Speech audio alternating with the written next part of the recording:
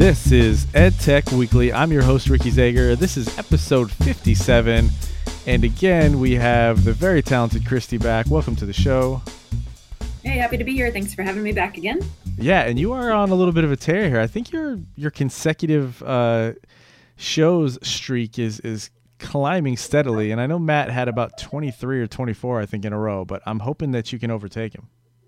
I know. When we had to miss last week, I was bummed because of the consecutive episode. So yeah, hopefully I can get up there with Matt. Yeah, and fortunately, I came down with a pretty nasty little cold last week, so it wasn't going to be pretty for anyone in terms of you listening, and it was in my head, so it was like one of those where thinking didn't really work so well for me. So I think overall, it's probably best for all of us. We keep the consecutive streak going, and you guys didn't have to listen to a show where I'm just going, "Hello, this is the news of the week." That would have been bad.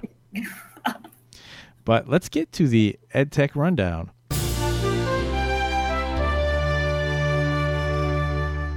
EdSurge gives us some ways to use EdTech to get learners active and moving. They give options for categories like activators, and that's to get students' minds active. Healthy competition and movement, which is to get students moving around the class physically. There's a explore the hallways category. I think that's pretty much self-explanatory. And then they have brain breaks, which are scheduled times and activities that help refocus the brain. Yeah, there's some great tools mentioned in this article. Some I've used and some new ones for me to check out and try. Some of those that are mentioned that are some of my favorites are Pear Deck, which makes online presentations interactive. Kahoot, which is a quiz-making tool where students can respond using any device. And of course, GoNoodle, which is one of my absolute favorites for brain breaks. Lots of fun songs and dance moves a lot of students like. Yeah, definitely something to check out if you're an educator and you're thinking, like, how can I do some things to get people a little more active? Even for yourself, GoNoodle at home, that's awesome. Little exercise there. They're actually pretty fun. So. All right, next up, another EdSurge story gives us 5 things community college administrators wish EdTech companies would do. Designing tools specifically for community college, better tools for remote learners, and more hands-on help with the EdTech integration are the themes. This article also speaks to one of the biggest EdTech issues facing education, which is to maximize utility. EdTech needs to be more specialized in solving specific problems. And I'd say not just for the community college world, but all EdTech would apply to that.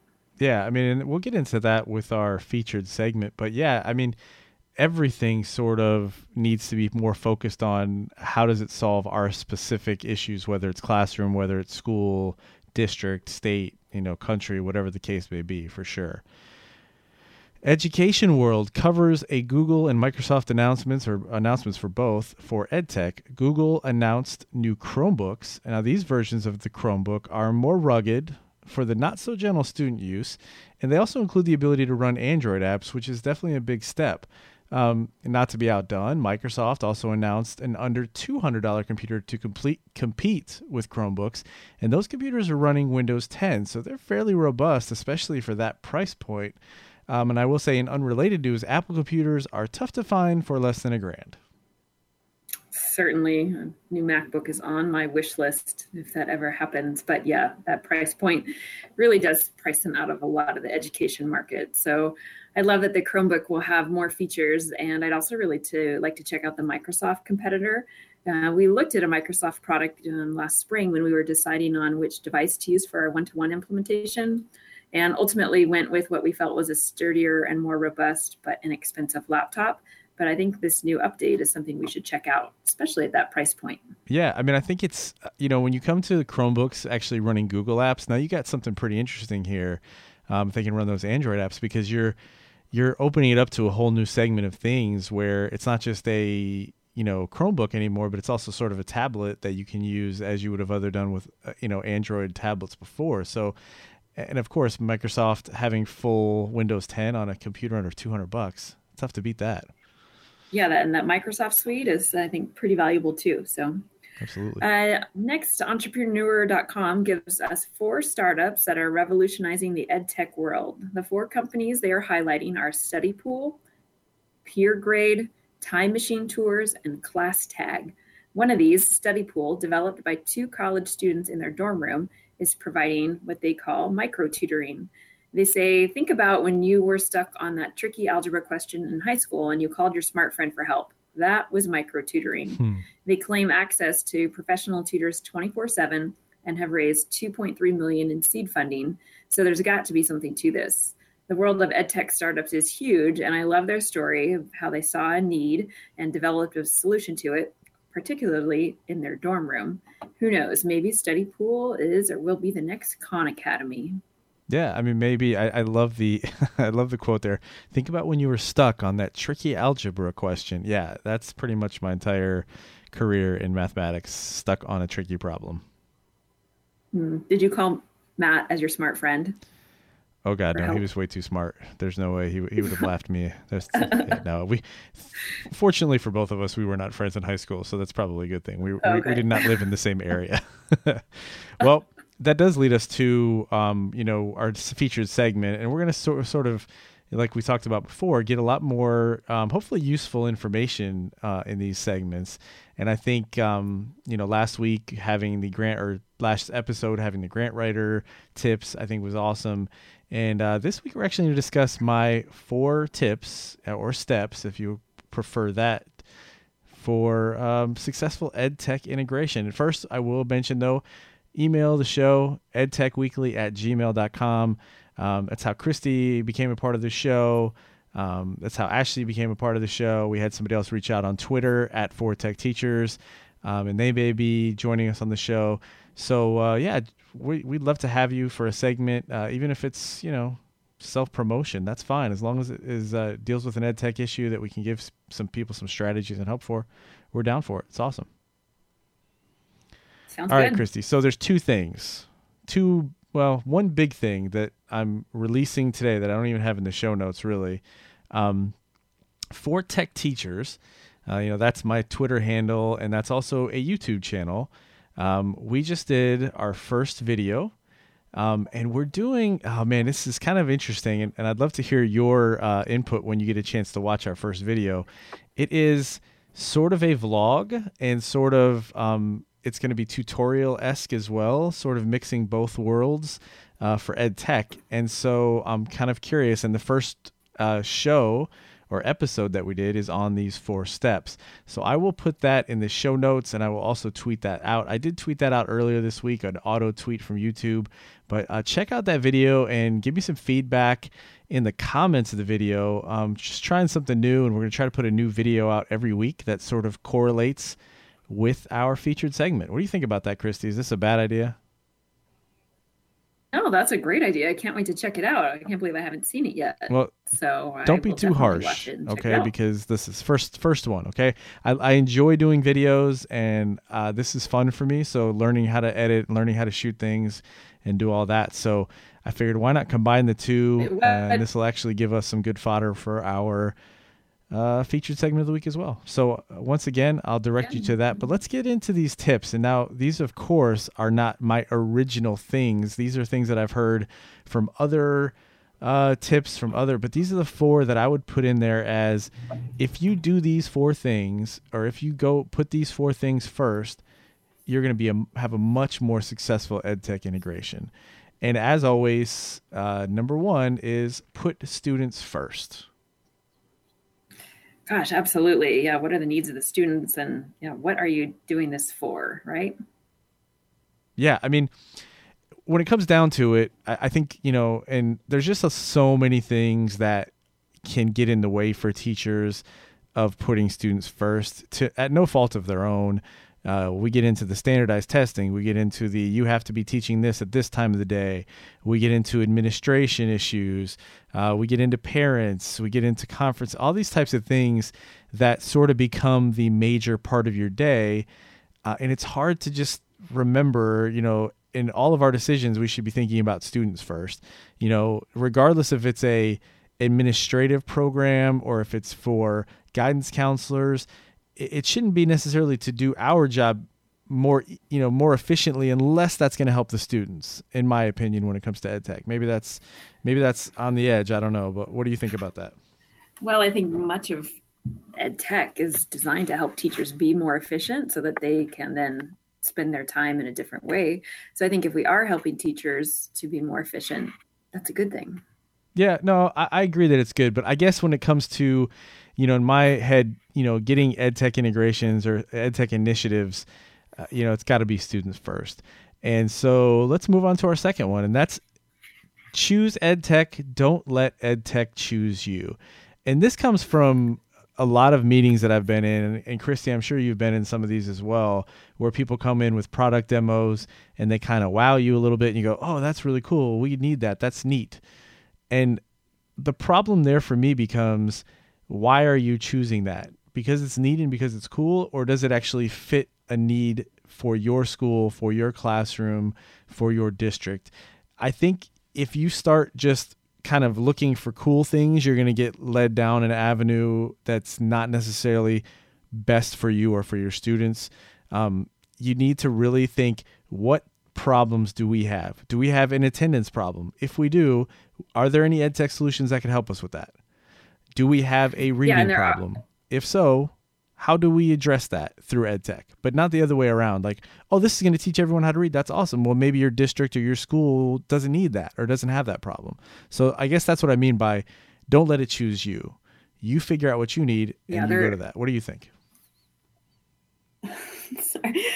Yeah, I think there are so many cool and flashy and, ed tech things out there that it is easy to get, swayed in that direction, just by getting on the next bandwagon. So that's so important of, why are we doing this? What need is this going to fulfill? And finding that solution instead of flashy thing, because as we just talked about with ed tech startups, there's a lot out there. There's a lot of money in it right now and a lot of people trying to sell you products. Truly, not a day goes by where I don't get probably 5 emails about a product, a phone call.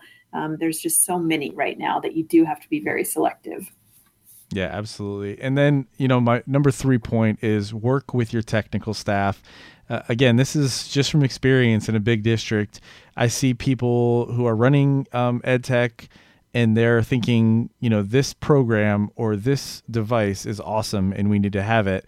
And they're sort of just ignoring the technical staff saying this isn't going to work well with our system. And so they end up getting these things and they don't work well, and it becomes such a struggle that they're not useful. So to me, you got to work with that technical staff from the very beginning. When you start trying to figure out solutions and finding ed tech, the next step should be, hey, will this work with what you see, with what it has in technology? Will it work with our, Active Directory, for our security, for our passwords? If those things aren't resolved, it's going to be really tough for those things to work. Yeah, I know that really frustrates tech teams too when we don't communicate. So, I'm very fortunate. We have an amazing tech team, and I think we work really well together. But I probably have been guilty of doing that in the past, of just wanting a cool product and not including them because, there's so many things that they know about that, I can handle the curriculum side, but the technical side, that's so important to have them in. And we're just talking about going to a conference coming up this spring, and we're actually putting a team together that's kind of a blend of both sides. So we'll take 2 techs and then 2 educators, so that if you're looking at a product, you've got both sides right there, and to help with implementation too, because I do think tech teams really do want to support what's going on in the schools. They just want to be involved with it too.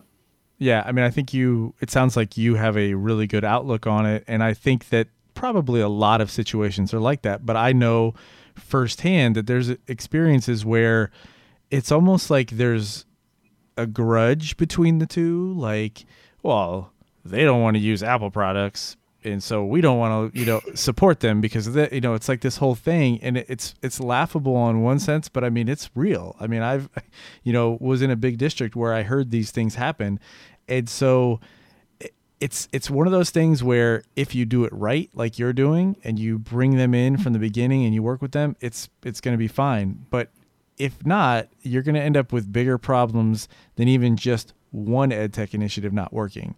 You're going to end up with people being upset, frustrated that you're not consulting them, and that's never a good idea. Yeah, that is setting up your next ed tech initiative for failure. Yeah, and this one, if you want successful ed tech integration, for number 4, my step would be plan professional development ahead of time. Okay, this is not something that you think, oh, here's this great product and we'll figure something out to make sure people are trained. I mean, it has to be included in the cost of goods. Like, you cannot just say, oh, we have, $200,000 to spend on this and we're going to put it all into this program. And, well, how are we going to train the teachers to use this stuff?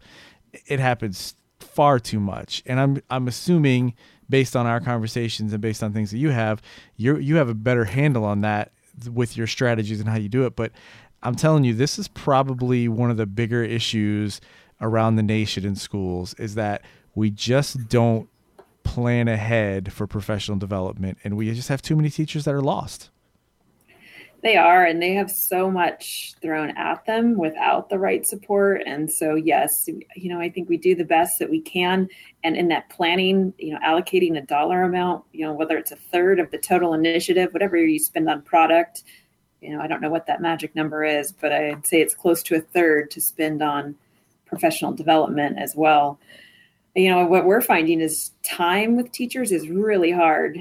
They are in the classroom every day, lesson planning, creating papers, and to get time with them, if it's not in the summer, we do release days, but, we also have problems then of, well, you still have a classroom full of kids, so you have to have a substitute. So finding subs.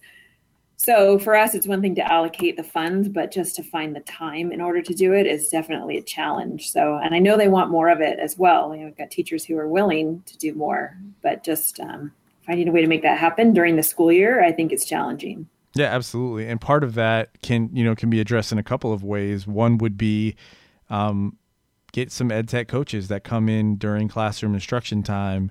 If you can afford that, work that into your budget. Get some people that's their full-time job, is to go around the classrooms and help teachers use this stuff in the class. And the other option, quite honestly, that I think we don't use nearly enough is, if we're doing this for the students, I think naturally a lot of the ed tech initiatives are going to involve software that the students are touching, because they should be creating things with it. It's amazing what students are doing, even on YouTube, instructional videos, tutorials on how to use things and how to create things with some of these pieces of software. If your teachers don't have time, and that is a real thing, of course, that's probably a real thing in just about every school, try to do things that students can take some of the load off the teacher by, helping other students be successful with it. And they enjoy that. Like, that's awesome for them. Exactly. I thought for a while, we can't wait for the teachers to be trained in everything that we're doing with students, because it changes so fast and the students are training themselves. So yes, we want teachers to be well trained, but also that's not a reason to not try something out, because I think if you've got a culture of innovation and the students are learning, they're going to learn right along with the teacher, and sometimes then can teach others. One example just in our school district this week, which I thought was pretty awesome, was one of our third grade one-to-one computing classrooms partnered up with kindergarten buddies, and they brought the kindergarten class in. They each had a buddy, and the third graders were teaching the kindergartners how to code and doing that on their laptops. So yeah, the teacher was there and monitoring and helping, but it was the third graders teaching the lesson there to the kindergartners, which was pretty amazing. And that's amazing. And that is something we should be leveraging so much, because if you have a kid, or if you have nieces and nephews, or if you're around little kids, if you're a teacher, you see how much they want to learn from someone who's a little older than them, who they want to be like, especially at that age. It's like, they have their ears and they know how to communicate with them. It wasn't that long ago that they were there, so it's a little easier. I think, as teachers, in almost every way that we teach, sometimes get lost in the fact that we've known this stuff for a long time, and talking about our subject areas, and it's hard for us to relate.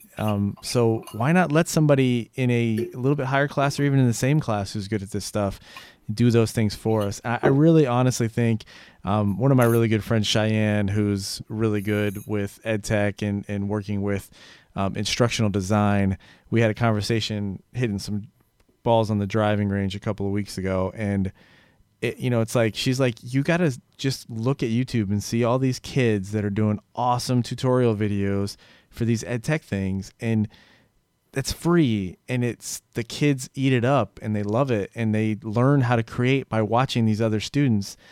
This is something that, we need to help curate. I mean, we really have to start doing that. And that's part of what I'm trying to do in my videos too. If I'm talking about a subject that there are multiple programs that can help you achieve those outcomes, then I'm going to put links in there to videos where students teach other students how to learn those things. Because at the end of the day, like you said, it's not even that teachers don't want to learn or that they're incapable of some of these ed tech things. It's like, where is that time? There's already way too many things on their plate. So I think we really have to start leveraging students, and especially, the easiest thing in the world is to go on YouTube. That's how we all learn how to do things. That's how I learn how to do things. I go on YouTube and watch somebody who knows how to do it. I mean, that's how we learn. And so why are we not letting our students do the same thing? So I think there's a lot of really positive things about that coming up on the forefront, in terms of professional development being something that is showing teachers how to get to that part where your students are doing these things. Not necessarily, here, professional development means we're going to train you on how to use every part of this program. That's just not realistic. Yeah. Yeah, and I just don't know how a teacher can keep up at this point with all that's out there. So I think at some point we do have to turn it over to the students, and they learn and then they teach others, and sometimes teach the teacher too. Yeah, I mean, we're good examples of this. We're passionate about this stuff and we can't keep up with it. I mean, so how is a teacher who's in the classroom, and doing all those things ever going to keep up with it and be able to actually learn and excel at it? It is not easy. And some teachers do an awesome job and they're amazing, but it is not something one way they could learn and keep up with it, listen to the podcast. There you go. Get on the edtechweeklyshow.com, get some of these links and they'll help you out. And check out 4Tech Teachers YouTube channel. Again, my first video, the hardest part is just putting the first one out there. And I'm interested to see what Christy thinks. I want actual, honest feedback, Miss Christy. I don't want any of this, oh, that's pretty good. If it's terrible, tell me it's terrible. And so I think that I'm going to find a niche there as well where we can kind of be entertaining, interesting for a few minutes of a video, and also hopefully inform you and give you some good resources to use in your classroom to actually have some success with ed tech. Sounds good. I look forward to checking it out. All right. Well, check out the show again. We try to do this thing weekly. If not, I'll try to put it out on Twitter at 4Tech Teachers and let you know. But let's see. You can also follow Christy at Christy M. Warren. She's better on Twitter than I, so she's a better follow in terms of normal Twitter stuff, but definitely we tweet out when the shows are going to be at 4Tech Teachers. So be following us there. Reddit, edtechweekly.reddit.com. We still have a community. I think we're up over 100 people in that community, which is pretty awesome, and I'm excited about that. And we also have a new Facebook page. Search for us at EdTech Weekly. All right, Christy. Thanks for being on the show once again, and we will see you next week. Yes? Yes. That's sounds the plan. Good. You know what? Next week, I will be at a really cool training. I'm going to have to do it either, I'll tell you about it, but I'll be in San Francisco at the Exploratorium at a Next Generation Science Standard training. Maybe I could podcast from there. I think we should try it. That sounds awesome. All right, Christy, thanks again, and we'll see you next time on EdTech Weekly.